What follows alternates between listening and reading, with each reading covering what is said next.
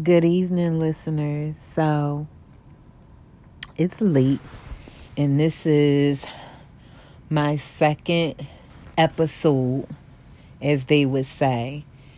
And I just had some things on my mind tonight. One is leveling up. You know, when you're leveling up, things, people, places will change.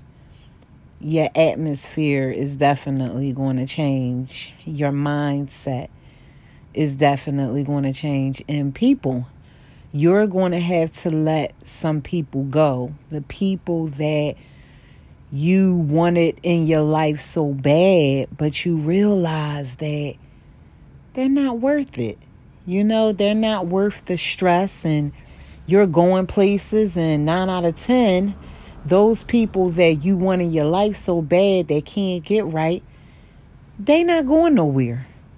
You know, they're not going nowhere, and you have to let go. And that is something that I have struggled with for years, is letting things go that's not adding any value to my life. Every other year, if not every 2 years, I have goals set. I don't stress myself about these goals. I don't put pressure on myself. I let it flow. And I always seem to master that goal. You understand? Tackle that goal. So with me leveling up, everything in my life has to follow.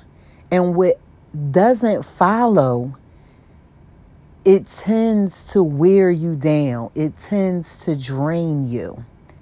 This could be a relationship with whoever, a family member, a lover, a friend. You know, it doesn't matter. Let those relationships go, because they're not going nowhere. They're not adding any value to your life. And let them watch. Let them watch you. Let them watch you blossom. You know, people always, when they let people go, you block them. You ain't got to block them. You just got to have a strong mindset. Because if your mindset is not strong, you will fall weak. And you know, that's what people that don't want anything in life prey on. They prey on you to fall weak. But you have to be strong. You have to stick to your guns. And just at the end of the day, keep it live. Keep it live with yourself. Keep it live with those that are actually down for you in your corner. And again, let that shit go.